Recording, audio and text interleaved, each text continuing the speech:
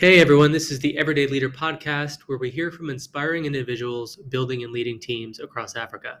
Today we feature Mumbi and Stella, based in Nairobi, Kenya. Mumbi is a mechatronics engineer with over 6 years' experience working in technology startups in the development sector across Kenya, Rwanda, Tanzania, Ghana, South Africa, and Uganda.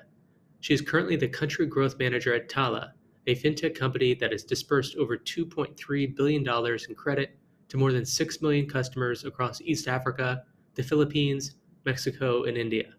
She also serves as an advisor and angel investor to early stage startups in Africa. Mumbi and I spoke about a wide range of topics, including the leadership lessons she learned from organizing a TEDx conference earlier in her career, the differences between growth roles at the various companies she's worked for, creating collective ownership by setting strategy through OKRs, and leveraging internal expertise through guilds at her current company, Tala. She also shares her views around the enormous opportunities and challenges in training and placing the next generation of African tech talent. I hope you enjoy our conversation. Hi, Mumbi. Welcome to the Everyday Leader podcast. Really excited to have you here today and to unpack all of the leadership lessons that you've had over the years at all of the interesting companies that you have played a role in. So, welcome. Thank you so much, Chris. Excited for the conversation. So, I want to kick things off with hearing from you around a leadership origin story that you've had. Maybe an experience you had earlier in your career that helped shape the leader that you've become today. Yep, that's an interesting one. So the story I'm going to share is not your most conventional type of role, but when I was much younger, I think let's say 22, 23, actually lead a team that was bringing TEDx, the brand, to Kenya. So we were initially thinking about how could we launch a TEDx event, and at the time we called it TEDx Youth at Parklands. And at that time, I created I set up a team of about 6 leads and 20 plus volunteers to bring the event to life. And the story at the time was, let's highlight the biggest young change makers in Kenya. And we really got the who's who in Nairobi at the time to give their fast TEDx talks. And what was very, very interesting for me in that experience is it formed the type of leadership today. And I would put it as maybe 2 or 3 key things. So one was, how do I think about leveraging expertise in a team? So it wasn't about me knowing everything, but being able to source for the smartest people I could find. At that time, being people who could produce, people who were great coaches and speakers, and we ended up getting even up to the level of one of the top ranking people at AFDB to be a coach for the speakers. The second thing I learned was around empathy, and it was leading with empathy. And this one is something that I have seen a lot of leaders talk about in the last maybe 5 years. And the thinking here is, as you working with your team, how are you thinking about the different impacts to their days that are affecting how they show up, how they're working? If someone is on ramping onto a role, how are you supporting them in that sense? And lastly, is something I call autonomy with support, allowing for the team to hit the ground running and running with it, and trusting that they will be able to execute, but being on hand to offer any support and just blockers to the work they're doing. So that those things form sort of the basis of my leadership thesis that I carry on till today. That's such a great example. I imagine having an event like a conference or a speaking engagement like a TEDx event is such a powerful leadership experience to have had, given that there's lots of different stakeholders involved, but also a very clear definition of success and clear deliverables that everyone can rally around. So great that you were able to step into that role and gain those early learnings as a leader. Let's fast forward now to where you're at now. I know you're the country growth manager at Tala. Can you tell us about Tala as a company and what the growth role entails? Great. So Tala is a company. Tala was founded on the mission of democratizing access to credit for the global underbanked. And right now, our vision is we want to become the largest financial provider for the global underbanked. So being able to move even beyond credit. So for maybe listeners who might not be aware of what Tala does, so offers short-term loans on your mobile phone using the data on your phone to actually underwrite. This is revolutionary because a lot of people had been left out of the formal financial economy, and being able to figure out how to determine credit risk based just off of the data on your phone and offering you credit within 5 minutes was revolutionary. And Tala was the market pioneer for this back in 2014. To date, we've served 6 million plus customers across four markets, being Kenya as a pioneer market, then Mexico, the Philippines, and India, which is our newest market. And that is with over $2.3 billion in loans disbursed. And a lot of that has actually happened in Kenya. We've served 3 million plus users and over $1 billion in loans disbursed. So coming down to my role specifically as the country growth manager, what that means is that I lead in-country marketing partnerships and just go-to-market strategies for new products. So these are new products in credit and also beyond. It has been a bit of an interesting role since it means that I manage a growth team that's Kenya based. However, having to work with direct global collaborators across several markets, which has been one of the more interesting experiences of my career so far. So the role of growth, I imagine, is not just marketing. It includes a whole host of different initiatives and functions across the team, and leveraging the team members and the partners that you have to grow the top line. Can you talk to us a little bit about the various elements that go into the growth role at Tala and how that maybe has compared with your past growth roles? Yes. First thing I'll say is I've held maybe two growth roles in my career and also been a growth consultant for a couple of companies in fintech and edtech. And none of those roles have ever looked the same, which is the more interesting part of growth. I think of growth as it's about how to move the company to the next stage, and is highly dependent on which stage the company currently is and the biggest need for the company at that time. So when I started out in my career, my growth role was mostly focused on Kenya as a market at the time at Moringa School, and we were working to figure out how to optimize the market and move into new opportunities. Then that quickly evolved into expansion, and I was more focused on geographical growth in that sense. And that is what I spent bulk of maybe a year and a half doing across different markets in Africa, such as South Africa, Ghana, Nigeria. Looking at my role today, it has been more focused on Kenya as a market, taking that Tala has reached quite a good number. It's 3 million, but we still have a population of 24 million Kenyans. So thinking about how do we extend growth beyond our current products, beyond the current segments that we are working with, and just go beyond that.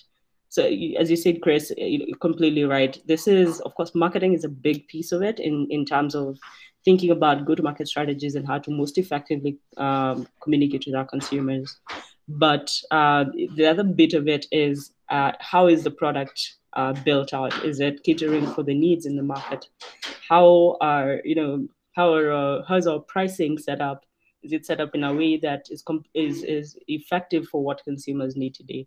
So this means that my role ends up having to pull a lot of stakeholders in to ensure we're making one conclusive product, and then one conclusive product that reflects what consumers actually want.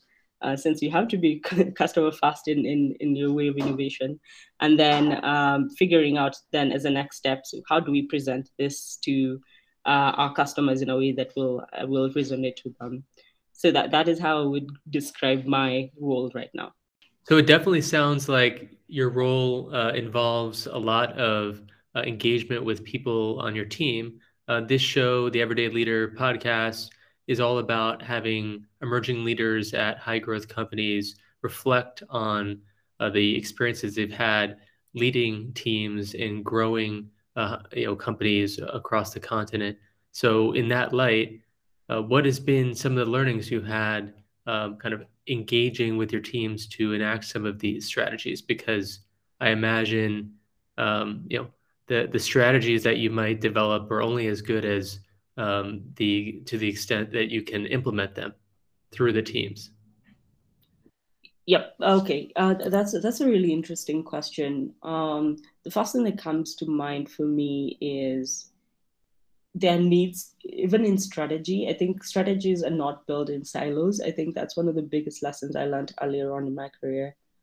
So, in a team where we need to have a lot of stakeholder engagement and impact does not sit in one specific team or guild, as we call it at Tala, thinking about how do we bring all stakeholders together to align on the goals and the specific key results we'll be looking to achieve, and then the specific initiatives that we believe will actually get us to these key results.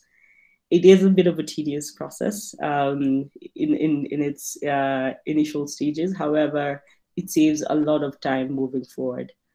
I think, and also as you're thinking about, which stakeholders to actually bring in, a question becomes, who do we prioritize as the key stakeholders to still ensure that the process is highly effective, and that's one key learning process that I'm still going through as a leader in that sense.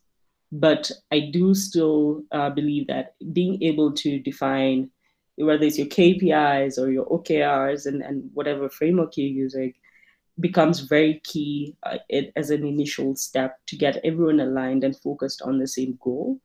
And afterwards, makes it very easy to move into execution. I think a second thing that has been very key here is ownership. And ownership is less about whole responsibility falling on an individual to deliver, but more around whole responsibility falling on an individual to make sure we get to the finish line. So whether that means when we are seeing a gap, this individual is bringing all the key stakeholders together to figure out what a solution might be. So that means at any point where there is any type of gap or any type of risk in actually getting to a key result, this individual is actually able to, bring all the stakeholders together to think through a solution, right? Because in a company, for example, like Tala, a lot of what needs to get done to get us to success is not dependent on one guild or one individual, but needs a lot of cross-functional collaboration to actually deliver. But having this sort of ownership set ensures that there is one individual who is very focused on bringing all the stakeholders together and strategizing to get us to a solution, and just ensuring we're actually getting to the finish line.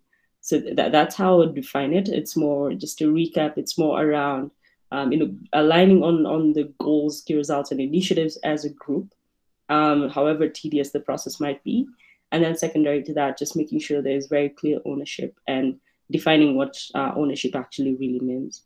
That's so true, and OKRs, in my experience, have been a great way to kind of build consensus and rally around how the various initiatives that we're doing in our work come together to achieve common goals and kind of provide clarity around strategy and how it affects our day-to-day work.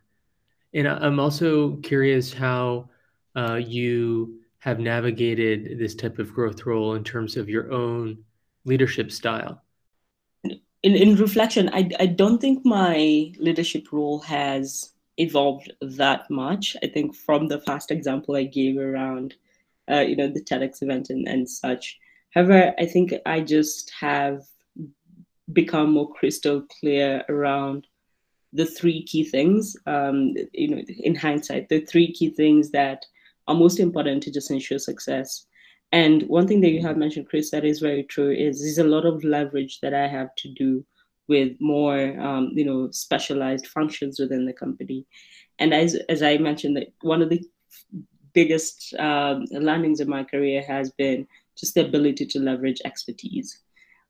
Big companies and high growth companies such as Tala, where we have 500 plus employees across different markets, have very specialized functions and experts were sitting within the company, and your ability as a leader to get all this specialized functions and experts focused on a single goal with a clear understanding of how their work feeds into that goal has been one of the most interesting experiences of my career.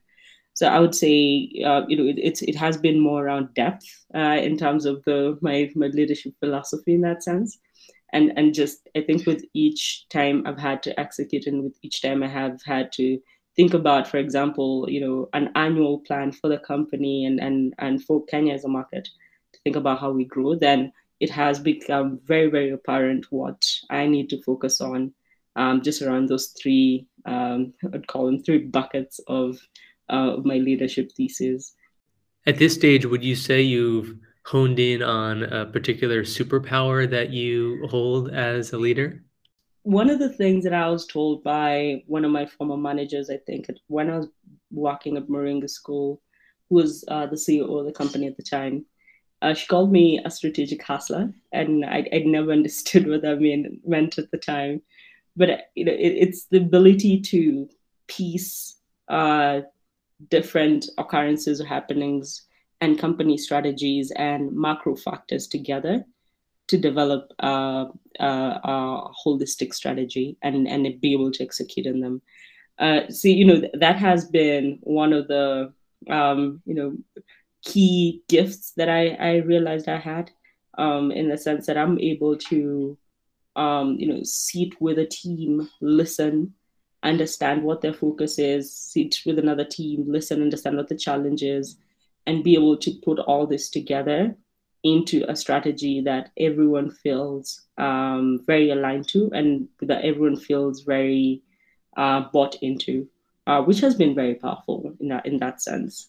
Another one, and I'm not sure I'd call this really a superpower, is just being a fast learner and then learning and knowing how to leverage different resources, including individual networks and also just reading and watching a lot of videos to always consistently upskill myself. I'm being in the startup sector and especially fintech. The rules are changing every day. The technology is changing every day. The direction and the needs of the customers are evolving very fast. And your ability as a leader is being able to stay ahead of the curve in that sense, understand where the market is moving into. So that is one of the other things that I've been really, really focused on, just ensuring that I'm learning as fast as the market is changing and the consumer is changing. The topic of learning is very important. I was actually going to bring it up, and I'm glad you've already raised it. To what extent, I know Tala works across a number of different markets, if I understand correctly. How do you learn from your peers in similar roles in other markets? Yes, that's actually been one of the strongest levers that I've had, and it takes a lot of intentionality. I think one of the things that happened is there were no full or clear systems that are set up within the company to enable cross market learnings in that sense.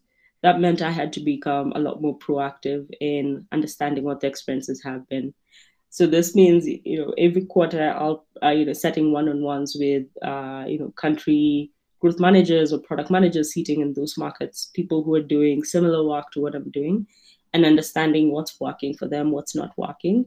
And that's been very, very powerful for the work that I'm doing.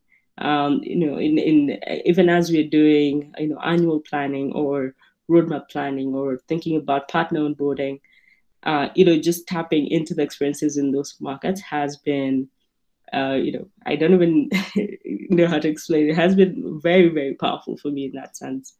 And also being able to offer the same for some of the learnings that I've had in Kenya has done the same for the other growth leads, to the point that where we have been thinking about how do we make this sort of part of the company policy, in the sense that we growth leads are required to meet every X number of months. It could be quarterly or biannually, to just discuss what is going on, and be able to share learnings and share resources in that sense.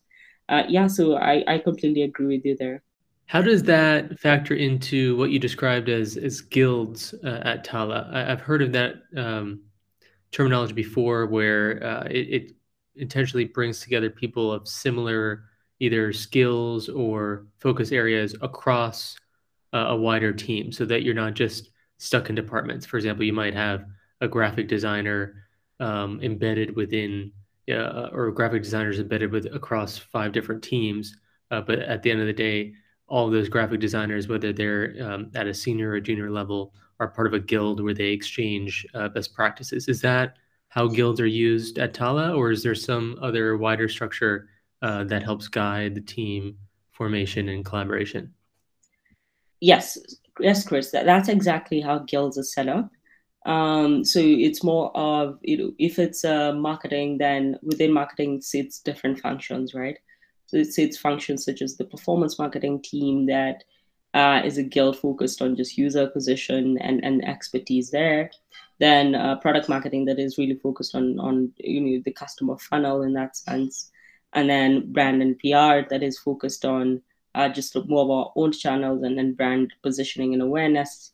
And then moving into other guilds, it could be product team that is more focused on bringing products to market, the finance guild, and so on. So it is very specialized in that sense. But one thing I'll point out is that there are several roles that sit within the company that have a lot more visibility cross, what I'd call like more cross guild visibility. And I have been lucky in that sense for my role, where I do, where I end up sitting in a number of product meetings, legal meetings, etc. That give me a really good aerial view of what's happening across the company and what the company priorities are across the board, which is very helpful, from a growth standpoint, right? Because with growth, it's more of growth does not sit in silos, and it needs to be all inclusive of everything that's happening within the company, and everything that has any potential impact on originations or revenue in that sense, and just general growth. Therefore, having that aerial view is very key for a specific subset of people within the company. Amazing. And do you currently manage a team? Yes. So one thing I'll point out before I talk about the team is, I have held, growth roles where I was a single team member, and that was also very interesting, right? And that tends to mostly be the case for growth leads who are potentially more focused on geographical expansion, and in a space where this is an initial step to starting to set up new markets.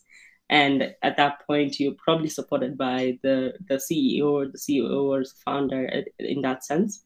However, it's a lone man team going into new markets and then trying to identify opportunity and build relationships. So that is one version of the growth role that I've held. However, back to today, I lead a growth team of about 5 people based in Kenya. So these are 5 people across, brand, product marketing, PR, digital media, etc., to just get us towards our goal of setting up a very clear go-to-market strategy for any new products coming into the market. And then, as I mentioned earlier, then this is complemented by 20 plus direct collaborators seating in different markets. So This could be, feeding into now the more specialized guilds, such as the global product marketing team and the global marketing team in that sense, and also the global credit team to just be able to deliver products in market. Yeah, that paints a pretty clear picture of what you and your team does. And you're right that both an individual contributor role and a team manager role both can definitely be rewarding and impactful. In this team manager role that you hold now, what would you say is one of the hardest parts of overseeing a team, especially in this kind of era of remote work and with the constant changes that are happening in the market? Yes. First I'll just speak about just remote work in general, then talk about sort of your second bit of the question around the hardest thing around managing people. So looking more specifically at remote work, what has been interesting is, at the point where I joined Tala, we were remote fast. Therefore, I was interviewed and hired before ever meeting any individual, which was very interesting, right? I think that was the first time I'd had that type of experience in my career. And what has been even more interesting is over the last couple of months, I worked to build expertise and managerial expertise in my team, and hired two new team members who have 10+ years experience in the market without ever meeting any of them, and then without meeting any of the team. Why I'm highlighting this is it has been a very interesting switch in just in terms of how companies operate in general, where you meet a team member and the first thing they're saying is, "Oh, glad to meet you," yet you have been working together for 3 months plus. It's quite an interesting phenomenon altogether, and just seeing that that has not wholly affected productivity, and we have still been able to come together, align on goals, execute, and deliver in that sense, without having met in person. And I think for Tala, that has been almost the norm, taking that the company is headquartered in Santa Monica, so a lot of the team members don't even sit in the country in that sense. But I think that has been a very interesting learning for me as a person. Then moving to the hardest part of managing teams, I think one thing that I, as a leader, I'm still learning to work around is just what I'd call like team resignations. When a team member, is transitioning to another role, what I'll say is, it does not get easier, and it does raise questions around, to yourself around, your ability as a manager, the opportunities that you're offering, and the incentives that you're offering to your team, and the support that is being offered. And in most cases, it's probably even nothing to do with that.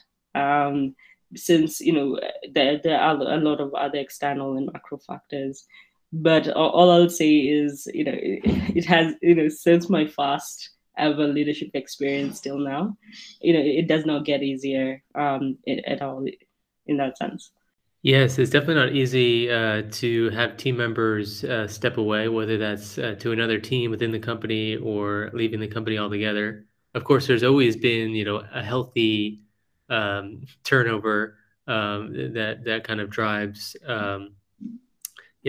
progress on teams. Some people you mistakenly hire, or that it ends up just not being a good fit. But when you lose someone who is a great fit and who's a great performer, that can be challenging. And as a manager, like you said, there's only certain things that you can really keep within your control.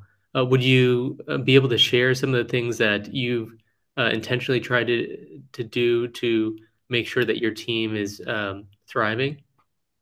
Yes, and just to plus one on that, Chris. I and one other thing I've also had to learn is, as a manager, one of the key relationships I've worked to build is also sort of a mentor relationship with the team. And at times, if a team member lets you know that they've got sort of the role of their dreams, right?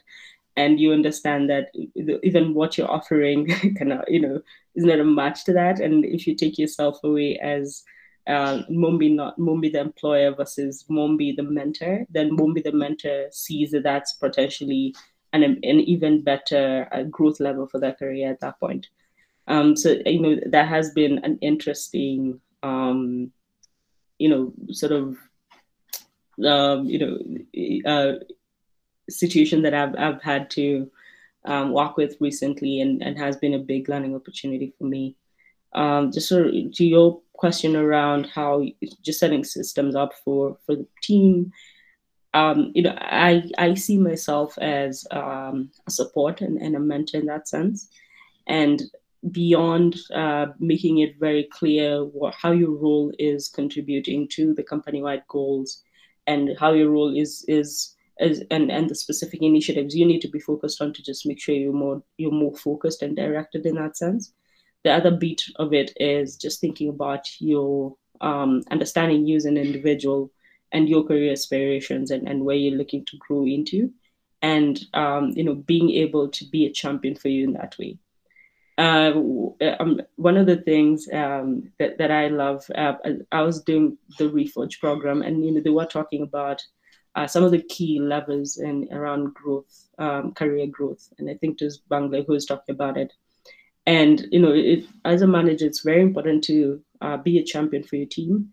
And being a champion, is not just about saying kudos, you're doing well, but just really understanding where they're looking to go, what is their learning path, being able to support the development of their learning path, and exposing them to opportunities that expand their way of thinking, that expand their skills in general, and that in being able to see them grow in that sense. That for me becomes a role that I take very seriously. That it's not prescribed in your JD as a manager, but it is one of the things that was very important for me, and for me and my career when I was younger, that my managers at the time did for me, that I always want to be able to do for my team. That sounds like a great approach, and you're right that you kind of have to wear two hats. One as a supervisor, where you're wanting to make sure that your team is performing at its optimal in the moment, but then also making sure that you're playing that kind of long-term mentorship role for your team members to understand what are their dream roles, what are they aiming for in the next few years, and kind of being um, providing those opportunities because you have probably more visibility into upcoming projects, upcoming roles, so that you can help them on that journey. And if they feel that you're there to help them, no matter whether it's within your team or otherwise, then that kind of opens up trust that creates a conducive environment. So glad to hear that you are kind of practicing that within your growth team. Just as we start to close out the conversation, you have worked now for a number of different innovative companies in the fintech and edtech space, and you also served as a venture scout for Microtraction, a Nigeria-based venture capital firm. So you must be, very good at observing and anticipating trends in the technology sectors and otherwise. And as a emerging leader, you also, must be in a position to identify what's coming next, so that you can kind of position yourself to contribute. So, with that in mind, are there trends that you have picked up on that you would like to share with us today? Yes. Let me think about that one. I think one of the things that wasn't very interesting for me in my career is coming from an engineering background in school, then transitioning to sort of the business side of things. However, now coming coming back to the roles I've held, seeing how deep the need for engineering has grown in the market, and I think one of the, and I might be biased based on my previous role at Moringa, but the role and the importance of of coding boot camps in producing the next generation of technical talent. that is something that I have seen being most sort of underappreciated in the market. But one of the most important things that is currently happening in the space, and you start to see the power of companies such as Anstella that came into the market and really grew sort of the next level of engineering talent, and companies such as Moringa, where if you walk into a lot of the startups today in Nairobi, you will probably find a Moringa graduate as part of the engineering team. And right now, a lot of companies are facing a challenge around just being able to hire for, this type of skill set. That is, how products will actually get built and taken to market. And this is a challenge that is across the globe, really, where the hunt for talent has really become very, very tough, and very, very tough for companies, and companies actually struggling to stay competitive in that sense. So just a summary here would be, I think, just being able to understand the role that more specialized education plays, especially in the engineering sector, and just around software engineering, whether it's data science and all these other key skills that are needed, and being able to being able to, as employers, being able to be at the forefront of supporting and taking in this talent and really upskilling them in that sense, to be able to close the gaps that are currently in the market, since a lot of companies are finding themselves sort of on the short end of the stick in that sense. So that would be the first thing that comes to my mind there. So you've been on both sides of this, new tech talent sector, where you have worked with Moringa School, where you were nurturing talent and creating new developer talent, and you've also now worked for Tala, which I imagine is on the on the demand side, and maybe hiring new tech talent in order to drive its business forward to some extent. Um, is there a gap still there from when graduates come out of institutions like Moringa School, where they are considered junior technical talent versus the actual needs of companies that maybe would prefer more senior talent that have had experience in actually building products and maintaining products? Or is it a fairly seamless transition? You're right on the mark. It's definitely not a seamless transition, and this has been one of the problems I've watched for 5 or so years now, where the talent that is coming out of boot camps just falls slightly short of what companies actually need. And a lot of companies right now are looking for mid-level to senior engineers. So think of it as has at least 2 to 3 years experience, right? However, someone coming out of the bootcamp is quite fresh in that sense. So that introduces just a very unique challenge in the market. And the one of the discussions that I've had both on the employer side and also on the bootcamp side is then where does that responsibility fall, right? Is it more that the bootcamp creates some type of work incubator, and you know the trainees or the new graduates with additional skills, or is this something that exists within a company, and the company is setting up some type of quick upskilling environment where senior engineers are working with this new graduates and upskilling them very quickly? What I'll say here is I've seen both, and more so in more developed markets, such as engineering developed markets such as South Africa, where a good number of uh, what I'd call them dev shops, have an internal system where they quickly taking these graduates and upskill them, and it has worked wonders in that sense. And I've also seen a couple of bootcamps that have actually taken that model. And I think in Kenya, until we're able to fully understand and take that opportunity to close that gap, whether that responsibility falls on employers or falls on the boot camps, for which it shouldn't be an either or, it should be both coming together, then we will continue to see these challenges across the board. Thank you so much, Mumbi, for sharing your insights from your career so far and your leadership lessons, having worked at a number of really interesting companies. I appreciate you kind of opening up about the superpowers you've come to recognize in yourself, and also the challenges that you've faced in managing the team and the growth initiatives at Tala. So thank you again for your time, and I look forward to continuing to follow you on your leadership journey. Thank you so much, Chris.